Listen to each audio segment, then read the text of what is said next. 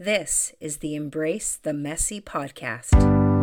I'm Shannon Schinkel. I'm a high school educator, challenge seeker, lifelong learner, and embracer of all things messy. I find my inspiration from individuals who are passionate about learning and embracing change. Join me as I share my own experiences and interview people who will inspire you to embrace the messy too.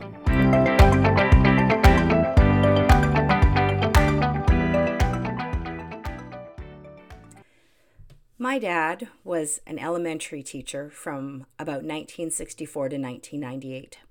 Over his career, he mainly taught grade 7. I went the high school path, so to be honest, my dad and I didn't really talk a lot of shop about projects and lesson plan ideas because we taught in different spheres. He also seemed to take, at least in my head, a typically traditional approach to teaching, learning, and assessment. So given that I am pretty progressive in those areas, I figured he didn't understand what I was doing, challenging the status quo. I never bothered sharing my blog posts, and when I did mention something about assessment, how do I put this nicely, it felt almost too hard to explain to my father, who had been out of the field for a while, so I just didn't. Well, as it turns out, I should have discussed the things I was passionate about with my father a long time ago, and here's why. Back in July of 2023, some of you may have read online that I wrote an op-ed piece for the Vancouver Sun regarding British Columbia's new reporting order. There had been some, let's call it, pushback from some folks who didn't understand what the new reporting order entailed, especially regarding the elimination of letter grades up to grade 9. After stewing over several inaccurate Facebook posts and tweets, I decided to write the op-ed piece to explain why shifting to standards-based grading and learning is better for kids. I won't go into details here. If you want to read it, you can Google it. My dad, being a proud dad, read it and congratulated me for my efforts. I figured he was just doing his, daddy duty and giving me the usual, atta girl, way to go, kid, and such. And then he asked me about more particulars about what I do in my classroom, about standards-based grading, etc. He seemed generally fascinated by how I was using, only recent learning to dictate overall scores. He was really fascinated by the story I told in my op-ed piece, how students took more risks and enjoyed learning when the focus was shifted away from grades. I was surprised not by his interest in me, because my dad and I are quite close, but surprised by his interest in what I do with regards to assessment. Then he further surprised me when he told me this story. In his early days as a teacher, in the early 1970s, I believe, he said that when he submitted his grades to the principal at the end of the year or at report card time, he had to do it on the bell curve. That meant, in simple terms, there could only be so many A's, B's, and C's. It also meant there had to be a few failures. Whoever landed at the bottom, marks-wise, failed the class. I couldn't believe what I was hearing. And then he told me how much he hated it and how it bothered him so much. It didn't matter how strong the class was or how weak, he had to grade on the curve. However, one year, when he had a particularly strong, curious class, he had a young man who worked so hard and managed to attain a C+. But as he was at the bottom of the pack, my dad was supposed to fail him. And he refused. He submitted his marks as it was. I could not do that to this kid who had worked so hard, he told me, and I could hear a bit of anger in his tone. It wasn't fair, he said. There was no way I was going to fail him. I was a little worried about what might have happened as a result of what my dad, was trying to do. Back then, wasn't sure. And I asked him what happened and if he was disciplined for going against the status quo. And he said he defended the boy, the class, and himself, and they wound up accepting my father's grades as he wanted them to be. Now, it might seem odd for a child to be proud of their father, but I could have bloody cried listening to this story. My father, assessment renegade and rabble-rouser. I had no idea. My dad turned 81 this year.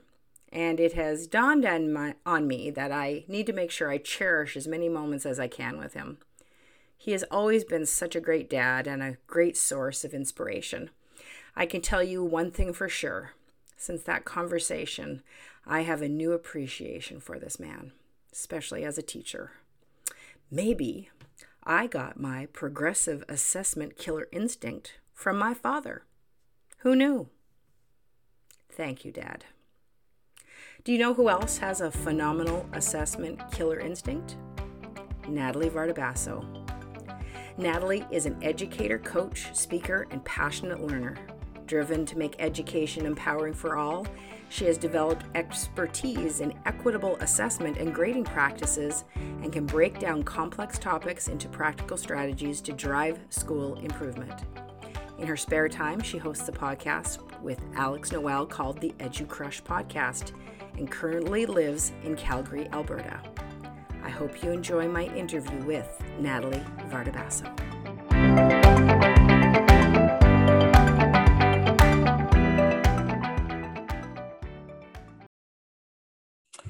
Natalie Vardabasso, welcome to the Embrace the Messy podcast. Hi, Shannon. I'm so excited to be here. Thanks for having me. Oh, I'm so excited. So before we get into some great conversation, I just wanted to give you a little shout out and tell you that I'm so inspired by you.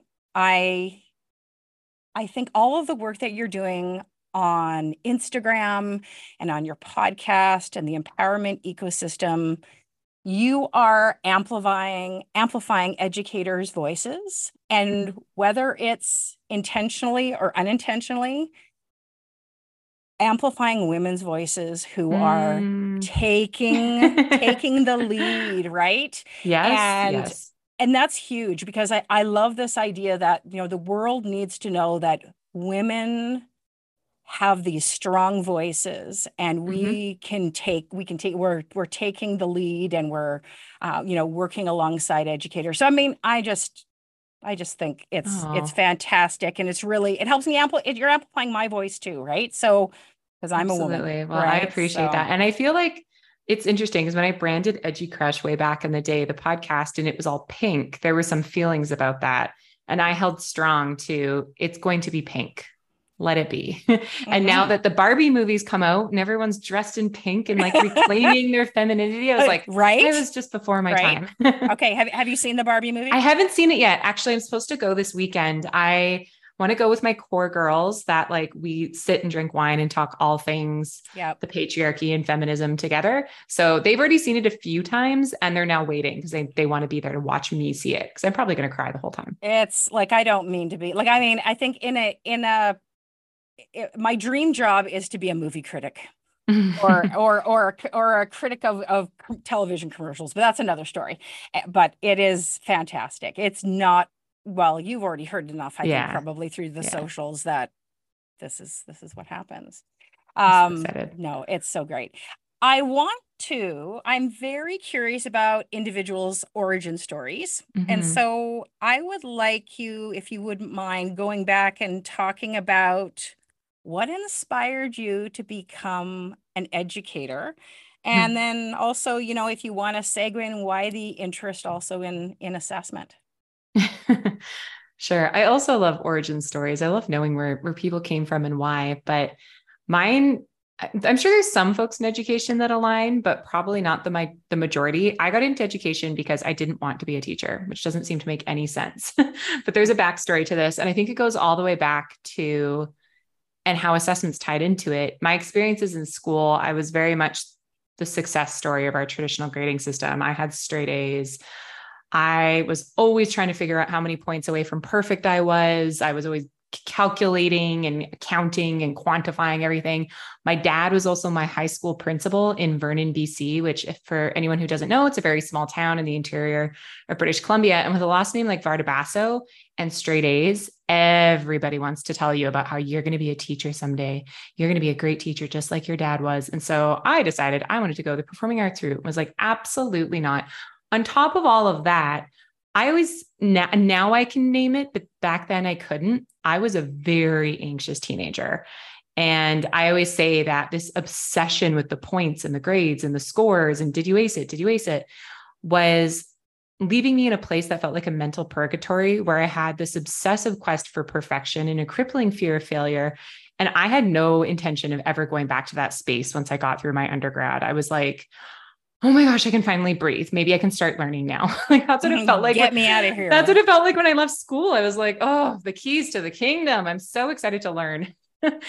And so years went by and I lived in Vancouver for a number of years and then eventually moved to Calgary and was doing the performing arts thing, getting odd jobs here and there, mostly serving and bartending to pay the bills.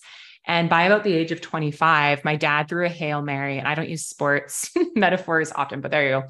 And he was like, I think I found the person who's going to inspire you to be a teacher. And I was like, absolutely not, Dad. It's not happening.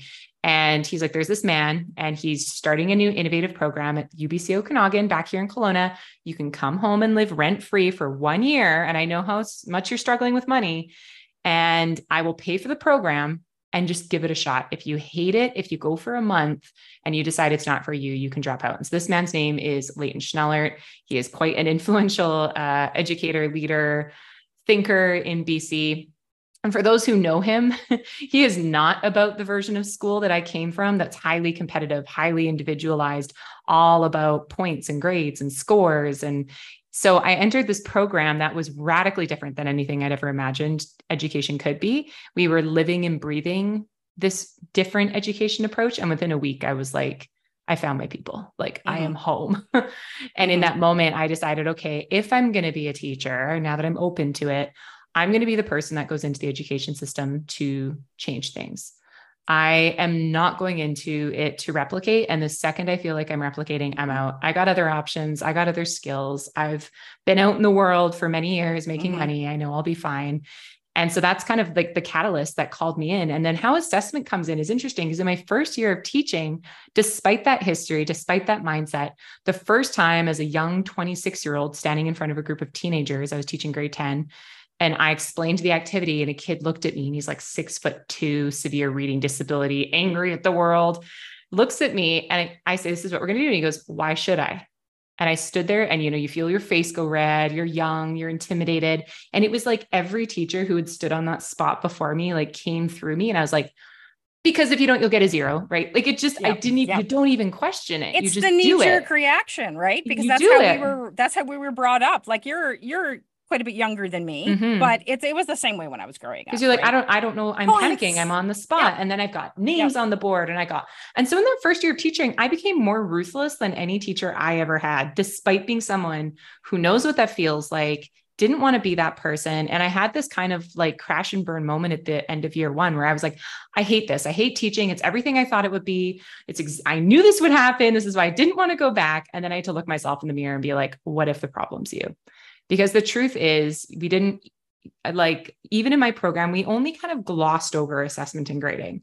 Like grading, I don't think we talked about at all, honestly, and assessment to the depth of I could define formative and summative and did some inquiry around that. But you get into the classroom and you just replicate because no one's told you that there's any other way of doing things. So it was that moment that I said, okay, if I were to take this up next year, I need to look at the assessment and grading thing and think about this differently. I don't quite have any models or people around me who are doing it differently, but I said I was going to change things. And so I always like to say it was the moment when I realized that assessment and grading was like the loose thread on the well-worn sweater of school that we're all so comfortable in. And I decided to tug it. And the more you tug on it, the more it just unravels everything we've believed to be true, but also reveals all of the beauty of authentic learning. And that's just been all I've been doing for the rest of my career now. I love that metaphor. And I think it resembles a lot about my journey. Like, again, like I said before, I'm of a little bit of a different generation, but I didn't get into the assessment piece until I was like about 40, right? Because I'm 50. And that's exactly what happened. As soon as I started making things like proficiency sequences and proficiency scales, what I thought I was doing is supporting the learners in the class, the atypical, and I was moving away from, say, like Shelley Moore says, like bowling down the middle, aiming for the average, and that's the myth of average. And ultimately, a lot of other things came into view as I kept experimenting and, again, like you said, pulling on the thread, right? Mm-hmm. That it was actually meeting the needs of vulnerable learners, meeting the needs of exceptional learners, being more inclusive, more equitable, etc. So I Mm-hmm. think I think your story is so great. And it's different than what I hear from a lot of educators, because I what I normally usually hear from educators is they go in, they want to inspire the young people. And I'm not suggesting that that's not what you were trying to do, Mm-hmm. but you had this sophisticated frame of reference that you actually wanted to change things. You actually Mm-hmm. wanted to change education right from the get-go, right? It took some of us Yeah. a little bit longer for And I think I that. have to acknowledge, and it's taken many years in reflecting, especially in a lot of the privileges I have, growing up with a Yeah.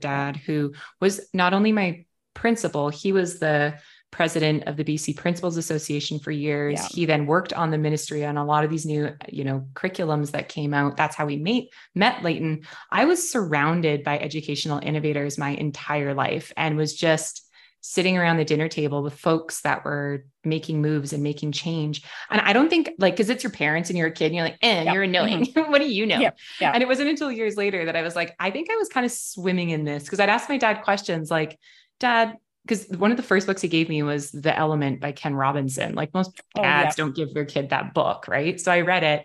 And at the time, he had created a program in his high school whereby at lunch, different kids could come up and like host. So they could play music, their bands could perform, they could perform poetry, whatever it may be, they could dance. And it was a way to try to and they called it The Element. And there was a big poster made because he was like, we don't hold enough space for student passion in school. And so he downplays so much now, and he's been retired for many years. And he's like, I wasn't that big a deal. And he's also since revealed, and it's funny, because I don't have these memories, but now I'm like, oh, it makes sense. He left his job around my age, no idea. And he traveled for many years helping schools embrace this crazy new thing called the internet. I'm like, what? I must have watched that as a kid. Like, there's some like deeper genetic, like nurture thing going on here, perhaps too. I think there's so much that we miss when we're younger. So my dad's a retired teacher as well. My sister's a Mm-hmm. teacher. So I was surrounded very much like you. And I really didn't I mean, I knew kids really liked my dad and I saw some of the stuff that he did in there, but I didn't ever sit down and have these major intellectual conversations about things like assessment and project-based Mm-mm. learning and what you're doing in the class. But I was inspired. I mean, that's why, I don't, like you said that you weren't really interested in teaching. And when I was little, I used to, have all my teddy bears, right around the chalkboard, and I would teach the math and that kind of thing. So Mm-hmm. it was always there. Now, Mm-hmm. you were an instructional coach, right? Yeah. With Mm-hmm. an assessment lead kind of framework, right? Yeah. In your last couple of years of teaching. Yeah. Yeah. Yeah. So there was a bit of overlap. I taught my first 2 years, I both taught and did that roll off the edge of the desk, as many have had to Yeah. do. And you get all Mhm. the commas after your name. After a while, you're like, wait a minute, this doesn't feel fair. Yeah. So I did that for a number of years, and then just a bit of instructional coaching. And then it very much shifted into this assessment lead. We even rebranded my title because I had this clear sense of that is the fire. Like, Mhm. all the things you say you want as a school is not going to be us running around working one-on-one with teachers to model different instructional strategies here and there. Like, we got to Mhm. rebuild this system. We're not looking at the system. What was the most challenging and, messy bits of doing that job? So much. The first I bet, year. yeah. Oh my Yeah. gosh. Yeah, this is the right I'm place for it. nodding going, yeah, I Uh-huh. know it's messy. Anyone who's Yeah. done a role like this, because the classroom, there's, myths out there that teaching is the most thankless job in the world. It's so hard. That is such BS. Teaching is I agree. wonderful. You build this incredible ecosystem with these wonderful human beings. You build these relationships with the parents. You get these great cards and gifts and so much kind feedback. And everyone's like, you're making a difference. Then you leave the classroom to start something like instructional coaching, and everyone sees you coming and rolls their eyes and is like, don't tell me nothing. You're like, Right? and you also don't have a class anymore. So now you have this added pressure of, I've got to inspire people to want to join me to potentially learn something that they don't feel they need to learn at all. And they're an adult and they have many, many years of momentum and history behind them. So the hardest part about this job at the beginning was just that loss of the community you have around you, like in the classroom, and that feeling day after day, like I made an impact today. Like I did that, because it can feel like you're starting to lose it in the first year. You hear that'll never work with my kids. That's not the way we do things here. Oh, that's nice. That's cute. That's just the pendulum swinging again. I'm older. I know it's going to swing back. Give Don't it worry about 5 years and there'll be something else that's new, right? Yeah. So you start to hear all this. And then on top of it, you're not dealing with curriculum anymore. You're not dealing with, here's my course, here's the start. And everything is so micromanaged as a teacher. It's like open. And you're like, there's a Seth, I don't know if it's Godin or Godin, but he writes a lot about innovation. And he says the fear is freedom. Like that's one of the hardest parts of change and innovation and leadership is suddenly you have all this freedom and they're like, go forth. But all of like the administrators are so busy and their heads down, swamped all day, every day. Teachers are heads down, swamped. And you're kind of in this middle ground going, my job's to inspire learning and everyone's too busy to talk to me. Yeah. So it's a very strange, lonely, like I felt very, very lonely, which is actually what inspired the podcast at the beginning. I felt like I was on an island, like perhaps I was completely out to lunch. And what I had created in my classroom was just such an anomaly in this education system. And I needed to like make sure that like maybe someone else was out there that thought like me. But that's probably the messiest part is the emotional. It almost is like grieving. You have to grieve the loss of your classroom. You have to grieve that sense of like confidence because you're also a beginner all over again. You're doing a completely different job all of a sudden. And it is a different set of tools than what we use to, manage our classroom and kind of in the business of school. Who or what did you look for in order to feel less like an island? Like, where did you find inspiration to kind of roll with the punches? The podcast was a big piece of that. And so I called it Edu Crush intentionally because it's like, I have an edu crush on you. So I was thinking twofold when I created it. I actually pitched it to the school and, they gave me some support and a bit of financial support to actually get it off the ground. Cause I'm like, this is professional development, because what I was able to do was go to these people whose books I'd read or, memories of, I had this professor in university that did something so different than anything else I'd done. I want to ask them why they did that. And so I sought people outside and then was able to bring them into our community as like these other voices. So not only was it like kind of selfish and that I got to talk to them and like have this really relational moment of connecting heart to heart as people trying to, change education for the better. But then my community got to benefit from these free professional development opportunities that this person would often cost, $8,000 to come in and speak. And here's an hour of them going super deep into their work and revealing different parts of it that perhaps they didn't talk about in their book. So that was the one side. And then the other side is I was like, this is a great way to amplify the stories in my community. So one of the beautiful things of being a coach is you get access to so many other people's practice and how they do what they do in their classroom. And so I'd see and hear and be a part of different collaborative projects and be like, you have to tell this story. And that became a really fun coaching moment in and of itself, because so many people think they have nothing special to offer and they have nothing to say. And being able to be like, no, you need to share this story. What I witnessed, like what you did with those kids was incredible. And here's what I saw. Like, let's amplify it. So it kind of became this little like unanticipated, because it really came from just the emotional need to not feel lonely, change like vehicle that suddenly everyone was listening. And teachers that never engaged in PD would typically get up and leave within the first 5 minutes. Like we all know those ones that are like, I'm going to the bathroom, and they don't come back. One of them reached out and he's like, Nat, I don't like PD. I'm like, I know. He goes, and when I walk my dog at night and I'm smoking a J, I don't know if I can say that on your podcast, but I just did it. This is like, right. Someone who's just I'm not buying into this thing. He goes, you have a nice sounding voice, but I'm actually liking what you have to say. And I'm like, right. That's the best feedback I've ever gotten. Thank you. Yeah. Like you really just realize that how we approach change, we have to get outside of like the top down. I'm going to tell you, you're going to do like, cause it's a role that kind of forces you to. So and then it kind of became the foundation of how I approached everything I do with change. This mindset of, amplifying stories and talking to folks as if they're my edgy crush. Well, you're a role model to me, because I'm just new to this podcasting thing as well. So 3 years of EduCrush. Congratulations. That's awesome. You co-host now, or you share the stage with Alex Noel. And here's the thing, like, thinking about, it's like your mission statement, right? You're, celebrating the brave humans who are reimagining education. So I know you've already touched on this a little bit. What are the characteristics of someone who is one of your edu crushes? Yeah. Well, in subsequent taglines for the show, I think I've started to unpack it a bit more, but I feel like there's 3 criteria, if you will. The first is there's someone who's not afraid to ask the uncomfortable questions. I think it's all about asking the right questions. You really have to be someone who is sparking the learning in others and in yourself. At the end of my first year, being able to ask myself, is the problem me? Is that how I set up my classroom? Is it perhaps something I could change and not the education system's the problem and I need to leave? Like, that's a hard question to ask. And the second part is they continuously empower themselves and others. I feel that is always two-way.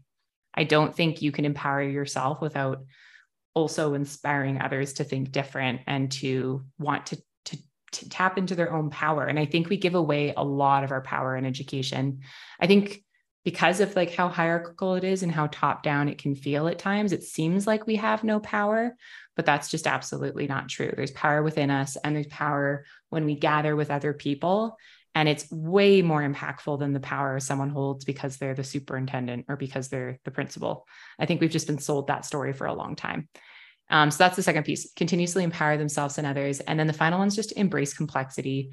The further I get into this work, and this is so aligned with the Embrace the Messy podcast, you have to recognize that we shifted in the 90s when the digital internet revolution happened from a complicated system to a complex system. In a complicated system, we could have strat plans with fairly certain predictability about what the next 3 to 5 years would look like, have everything mapped out, check things off. Awesome. Now we have so much information and disruption coming at us all day, every day, that it's complex. But what I've found happen, and I love this, I just started making up this phrase, so feel free to borrow it, but people now marvel at complexity. They'll go, oh, we should change grading. You're absolutely right, but it's so complex. And they'll almost say it like, it's like, oh my God, like it's a dirty word. It's like, oh, we have to be scared of it. That means it's impossible. But complexity is not synonymous with impossible. It just means we need a different set of tools than we've used in the past. Story is an incredible tool because you have to move people now because there's too much happening all at once. There's a lot of static. You got to move people. And we can only ever take the first right step, unfortunately. And the beauty of a complex system, though, is because there's so much information, it'll give us feedback. So we nudge the system, it gives us feedback, and then we know the next step to take. So what makes it so hard is just taking the first step. Just being brave enough to do it. What I really hear you saying is the folks that are your edu crush they're very vulnerable. They make themselves vulnerable. They show a lot of courage. I know I sound probably like, thinking about like the work of like Brene Brown and that kind of thing.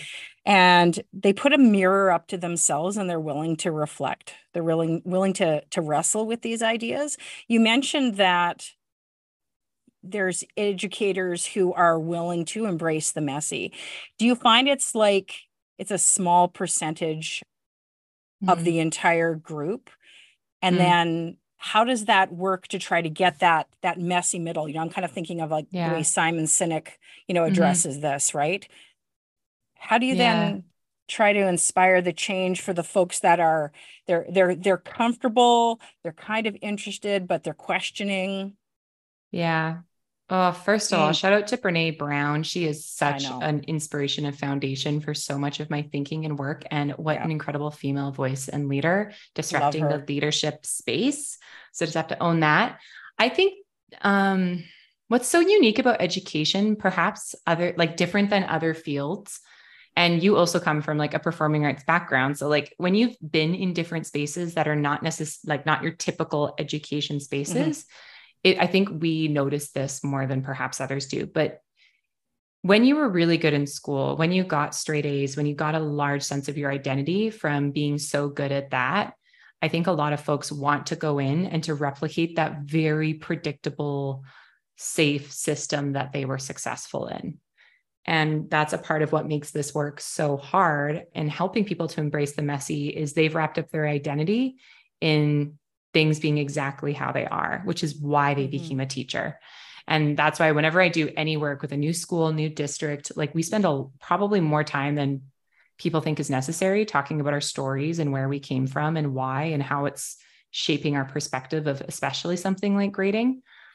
Because I think teachers have some of the most beautiful, compassionate, vulnerable hearts of any group of people I've ever met.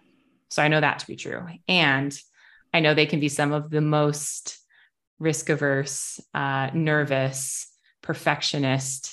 I want to be doing everything right because I am so conditioned by being so good in school that I don't want to get any points taken off, you know? So it's like these two things working together. But that's where the messy is. And that's what I kind of love. I had one of my best sessions ever this week, and it's probably because I was delirious. My plane came in late.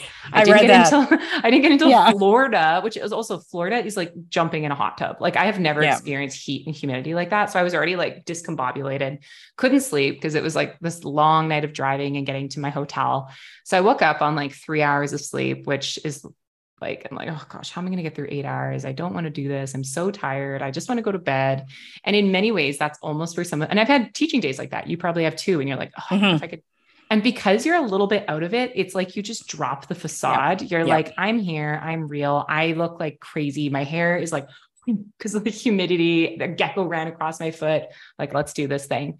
And I was way more open and authentic. Like that was the first group I had ever talked about, you know, leaving my job and why I did that and how scary that was. And just like, I told them the story of the first speaking contract I got, how I absolutely bombed it. We were all laughing about it, but like they met me there and we went into that space, and we were right in that space. Like when you're in it, it's so good though. Like, oh, I know, right? There's not a single person in that room who's not hanging on every single thing that's going on, because like, they want to go there. The vulnerability is there. Like, this is why we get into education. We love humans. We love the relational piece.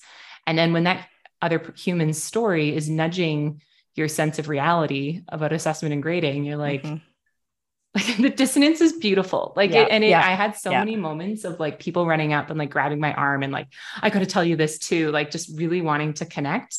And, you know, it genuinely was like, okay, we're doing it. But I think that's what I mean by complexity. Like, if I were to come in that day and deliver an 8-hour lecture on like the research of assessment, no, it just not, it wouldn't have happened. No. So I guess my long-winded answer to your question is it's a yes. And I like long-winded answers. It's all good. I think teachers are some of the most resistant to change because of their success in the school system. And they are one of the most heart-forward, vulnerable, wonderful groups of human beings that we have in society. And I think it's just the way that the historical way that we set up the system doesn't allow them to step into that messy. And so it's like this constant dance of they want to go there, but then they're often talked at and talked down to, and they can't. And things like COVID and, you know, in the high school I work at, you know, TikTok challenges, which involve, you know, vandalism and all of these things. And now we've got, you know, again, this new reporting order, and, you know, we're still evolving with curriculum change. And that's just adding to, for lack of a better word, the excuses not to want to make the leap. But I love your approach in terms of what you just talked about letting your guard down and being vulnerable. That works with students. That works with teachers when they are in effect like your, you know, students in larger bodies, right? And they eat it up. They want to see the human side of this. They want to know about the messy middle. We don't want to walk in and just talk about how it's all just sunshine and roses. this is hard friggin' work, right? Mm-hmm. And when we're honest with them that this was the process, that this takes time, but let me tell you, and these are the rewards, and this is how I feel. And when you have that positive energy in front of adults, it's contagious, right? Mm-hmm. Mm-hmm. So I want to come back up just a little bit to how you mentioned that you started doing some work now, some speaking engagements and some workshops and presentations. In 2022, you made the big leap and decided to push pause on teaching education, right? Yeah. And go forth and be a consultant with Solution Tree Canada. And for our listeners who are not familiar with Solution Tree is it's a platform, it's a business that helps educators get in touch with presenters and other professionals to help them with things like professional learning communities and assessment and reading and all sorts of wonderful, wonderful things. That when you made that announcement, I was like, cheerleader, like go Natalie. And on the inside, I was like, holy crap, freaking out for you too. I was freaking out. Right. I mean, that's the reality. There's like, and I know it was holy heck scary to make that's a huge leap. But I mean, congratulations. I just think again, that's vulnerable. You're modeling more courage, right? Like, I think that's like I said, I was cheering and I was also freaking out for you. How's it been so far? I mean, you've already alluded that some of it's been just so wonderful, but and thank you for sharing the crash and burn scenario there too. It's hard. There's been some of the highest highs and some of the lowest lows I've ever experienced in my career this past year. But first thing I wanted to touch on, you said, making the decision to leave teaching. That's something I've been thinking a lot about the past year, because it actually started because I was scrolling through Instagram one day and I saw this post by, I think the group's like Board Teachers or something. It's an Instagram account. And it said, let's normalize putting our hands up the second a consultant walks in and asking, when's the last time you were in the classroom? And there was hundreds of people being like, yeah, screw these people. Who are they to tell us anything? You go back in the classroom, you try teaching my kids. And it's something you start to like, and I'm probably just more attuned to it now because I'm not in the classroom. And I haven't ever said this publicly somewhere yet. And I've been meaning to somehow, some way. So maybe it's today, but I don't feel like I've left teaching. I've never felt like I left teaching. Yeah. Even when I was not in the classroom and I was mourning that space, I had to figure out who was I as a teacher, as a coach, and now who am I as a teacher, as a consultant or as a speaker. And there are days where I walk in. One time it was like the last day before a district was going for summer break. They're in the school gym. There's 350 high school teachers and I'm to lead 7 hours on assessment. Don't you tell me that what I'm having to do in that room is not teaching. It's now teaching. I actually feel like what's happened this past year is teaching on steroids, because the beauty of teaching is like, you can go in and try something. And if it bombs, you're like, oh, well, that kind of sucked. Let's all laugh about it and like pick it up the next day and try something else. I get one day. One day with these folks, and I have to win their trust quickly. I have to hit my points clearly. I have to go fast, but not too fast that I lose them, because the host, they're paying you good money for that day. They have certain outcomes they want you to hit. And there are times when like I model formative assessment. I try to make it so overt for people. So I always do a good old classic cake and cooperative structure, give one, get one, move on to start every session, no matter how many people are in the room. And I can usually quickly learn, because the question I love to ask for grading is, why is it so hard to rethink grading? And so people come up to me, because I get them to come up to me while they're doing their like give one, get one around the room, and they'll start telling me things. And so I had a recent contract where the host thought they were all good and on the same page and ready to go. And in that first 20 minutes, I went, absolutely not. You've got some huge mindset blocks and barriers and misconceptions and like people that passionately believe like this will not work in this room. So like us setting up the system today is going to be pushback after pushback after pushback. So I just went over and was like, all right, we're adjusting the day. And like, luckily I've done this enough now. I can literally take whole sections and like move them and grab something from somewhere else and be like on the fly, like redesigning. You have to be really flexible. It's you have teaching. To be really flexible. Yeah. So anyways, that's the point I'm trying to make. This is all teaching. And now I get brought on. It's not one-offs. It's often for multi-year contracts. So you have very complex outcomes that you're trying to hit. You're trying to gather the right types of evidence. You're trying to communicate how the journey is going and move people along. Like it's just more teaching on steroids, I like to say. So that's the one piece of how it's going, is like just re-finding myself. Like being a beginner again was so hard. Like I said, those first few crash and burns, because I went into the space thinking I had to be more masculine, which is interesting. It felt more like a leadership space and what I still have crap to unlearn and untangle. That leadership means man.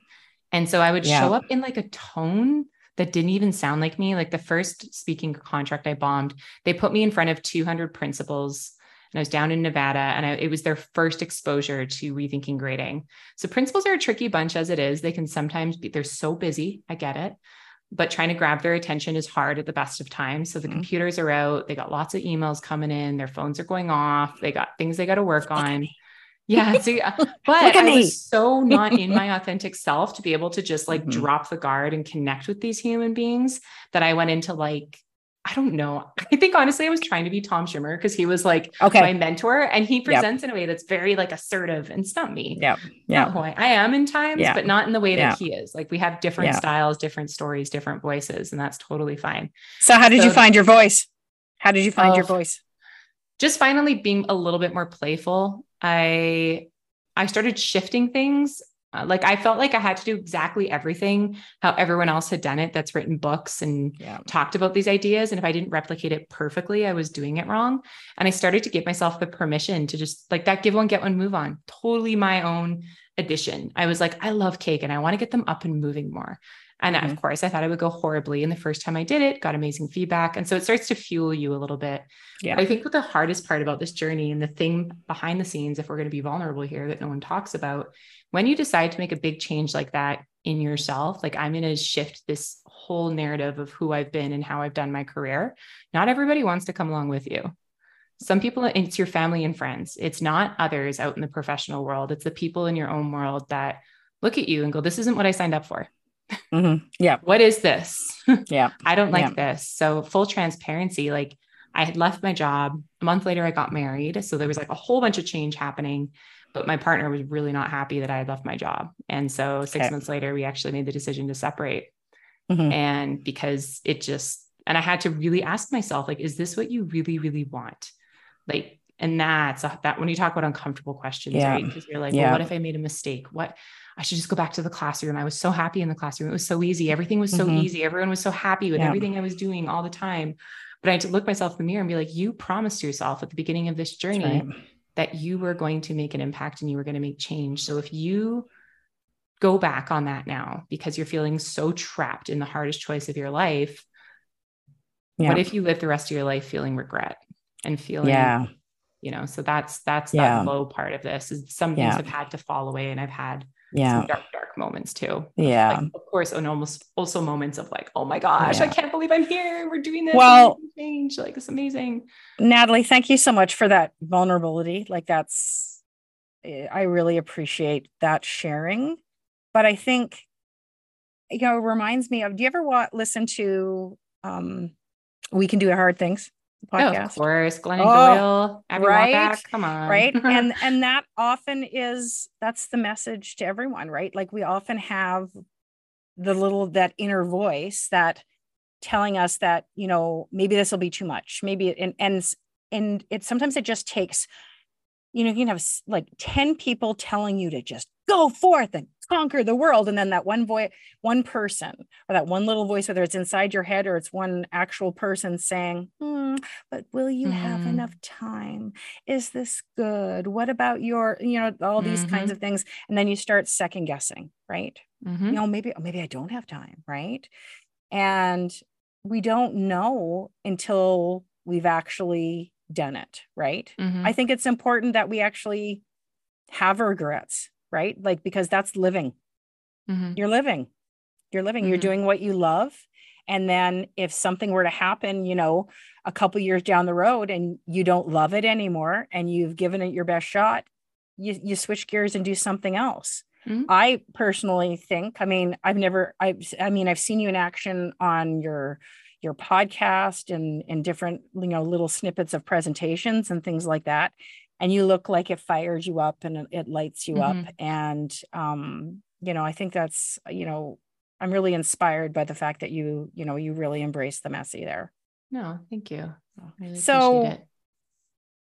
after you quit your job, you started at Solution Tree in that middle there where before you were actually starting to get jobs through Solution Tree, you started the empowerment ecosystem. It's all I'm hearing about, lady. And I'm saying, oh my gosh, I'd heard about it. I had already signed up. I'm going to Ottawa in August. So I know by the time that this is actually out and about, I will have already gone and come back.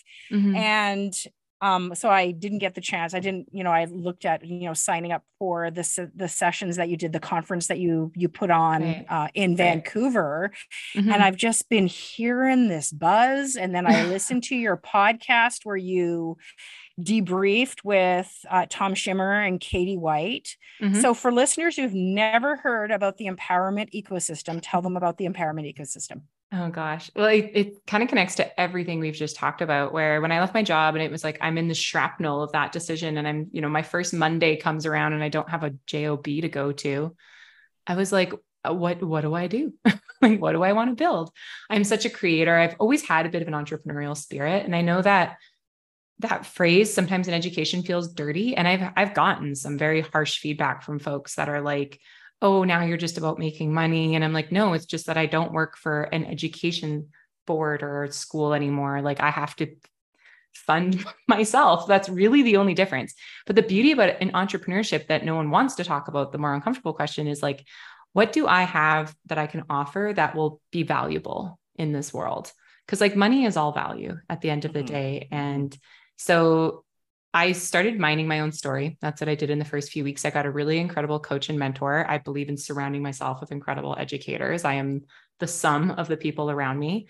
And I realized that my story of leaving the classroom and realizing its assessment and then making certain shifts in how I approach the work to lead to real change was so hard. And in that is some incredible learning. So I said, that's it. That's the empowerment ecosystem. It's for people that are right in that moment. They are maybe still in the classroom in some level, but they're a lead in other ways and they're given an extra prep or not. But there's someone who's looked at their school, at their district and said, I'm going to be the person that does this. Like, I'm going to figure this out. Perhaps they've been given a mandate, and some folks that have come in, they're the assessment lead or the grading lead or whatever you want to call it. And they're like, this ain't it. What I'm being told to do, like, this isn't it, but what do I do? And where do I start? And my first thought was get them in community. We need to get these people together because that's what I would have loved if I could go back, is being in a tight community with others. And then also a bit of mentorship. So I got a prototype group of people together last October, all over North America, very similar points in the journey that I was previously on. And we just co-created the learning together. I kind of had the catalyst ideas of like, okay, here's what I've teased out are kind of the core moves and the core pieces.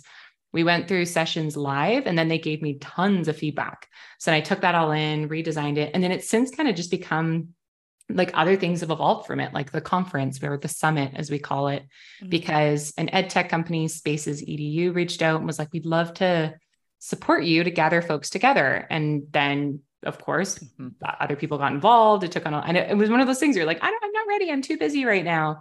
And the universe just like keeps knocking and is like, you're ready. Tom comes on. He's like, I'll help. Katie comes on. She's like, I'll help. And the universe is like, you're ready. Yeah. Like, Yeah. Stop it's saying. time. It's time. So I've just learned to listen to that more and more. So we're heading into the second year and I'm hopeful that we'll get a lot of other educators on board. I find my work, it's actually turned into a beautiful symbiotic relationship with my consulting and speaking work.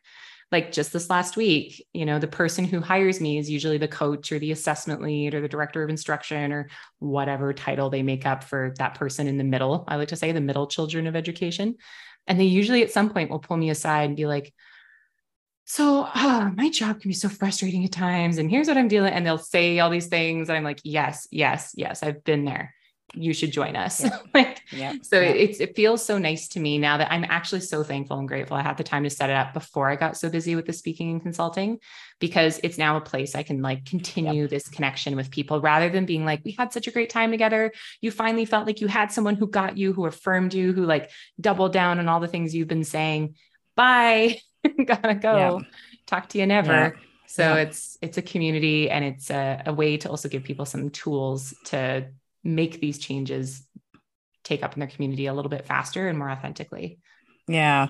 I appreciate one of the messages that you've put out with some of your wisdom for the empowerment ecosystem is that we can't go into assessment reform simply by walking into like a group of people and giving them either all the things you should do or shouldn't do and then leave, right? Mm-hmm. That you've actually been telling educators, to actually embrace the power of your own story Mm-hmm. and make sure that you actually try to develop a community of some kind within these schools. Is that Yeah. a fair Huge. And assessment? Pardon the pun. yes, huge part of it is build I call it your coalition for change, build your community internally.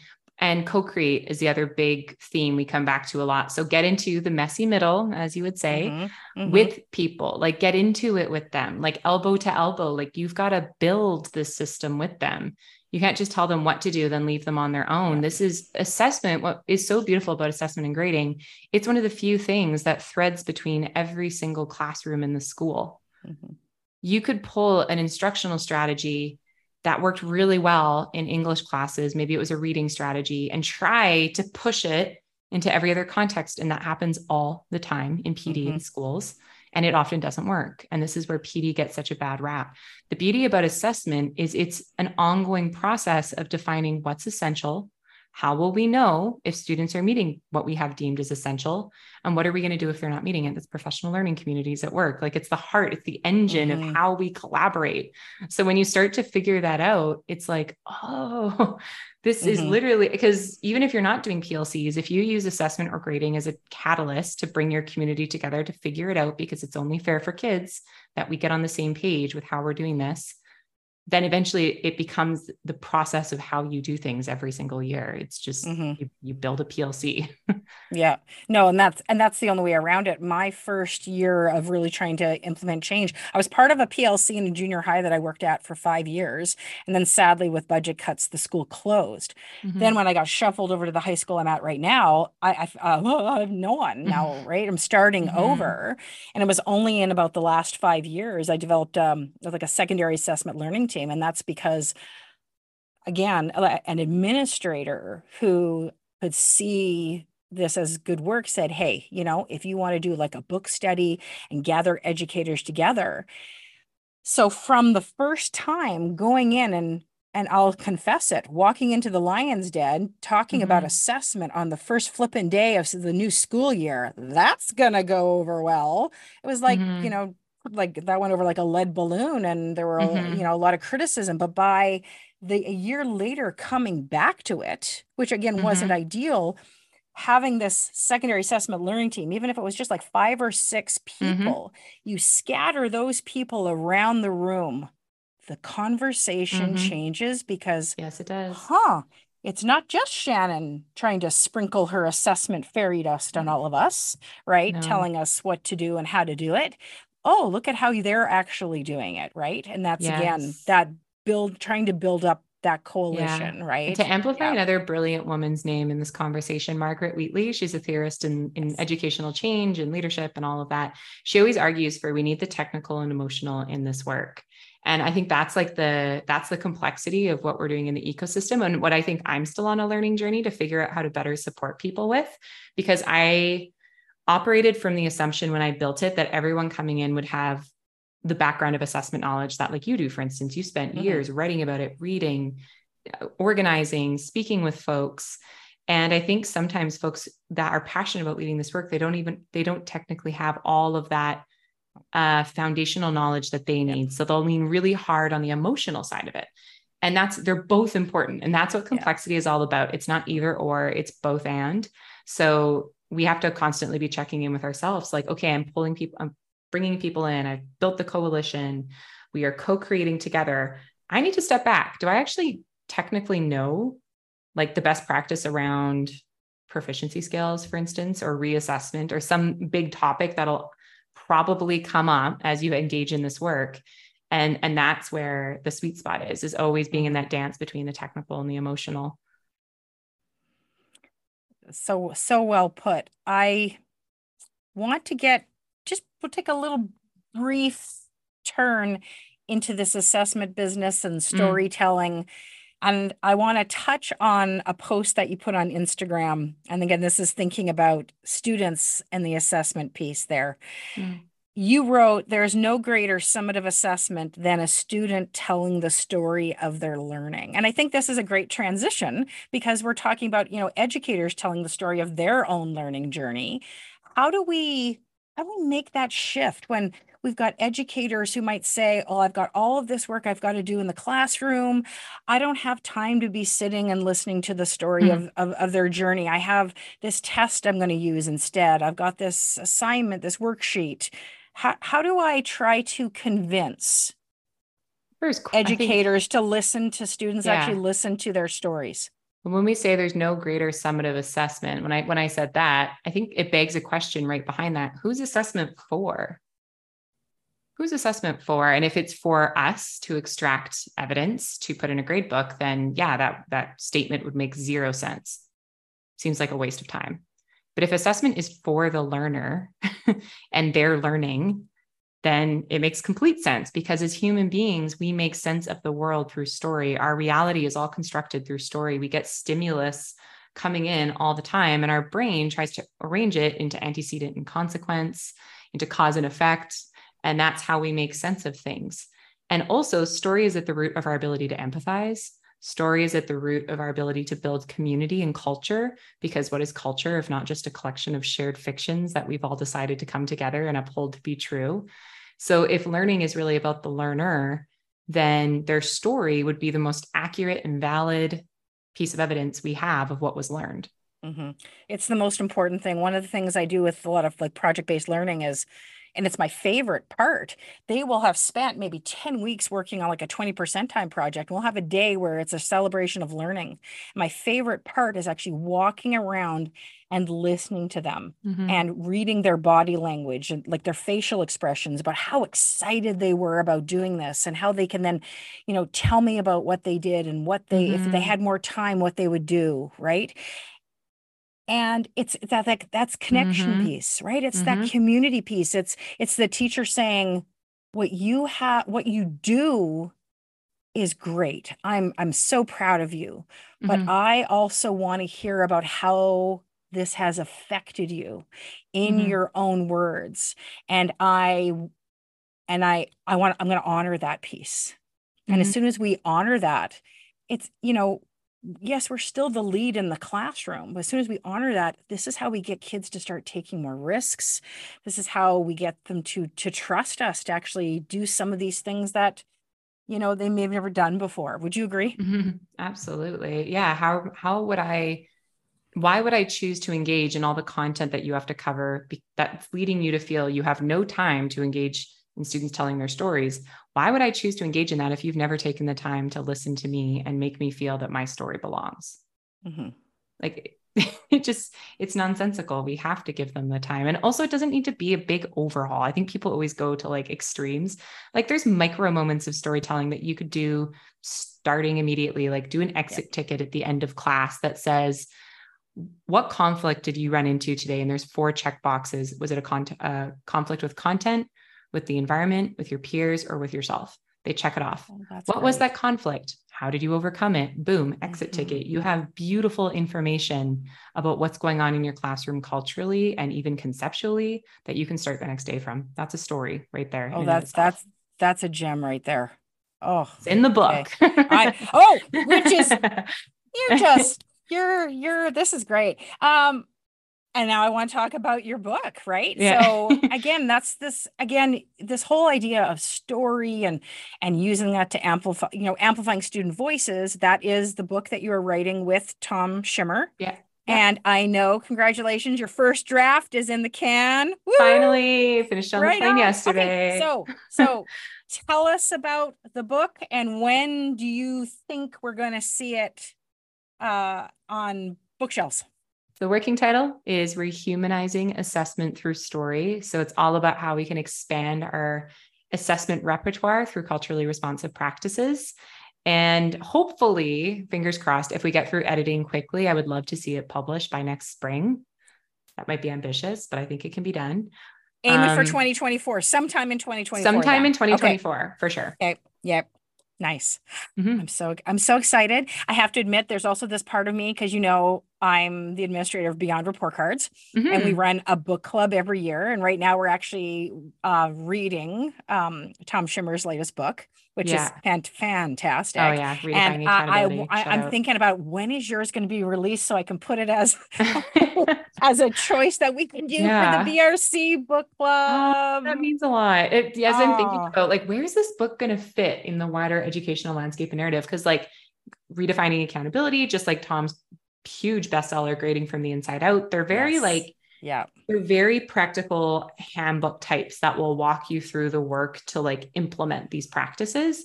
This book has a bit of that. It definitely has very practical sides. Each chapter has telling the story of what I'm learning and how I'm learning. So how can we gather stories of not only like our curricular content, our standards, our outcomes, whatever you call them, as well as the story of how they're learning. So like their personal learner story. So there is the practical, but it's got some big like theoretical nudges. Like Tom has said many times in our process, this is going to be the most progressive book I've ever had my name on. So I'm like, it's going to bring up some feelings for people.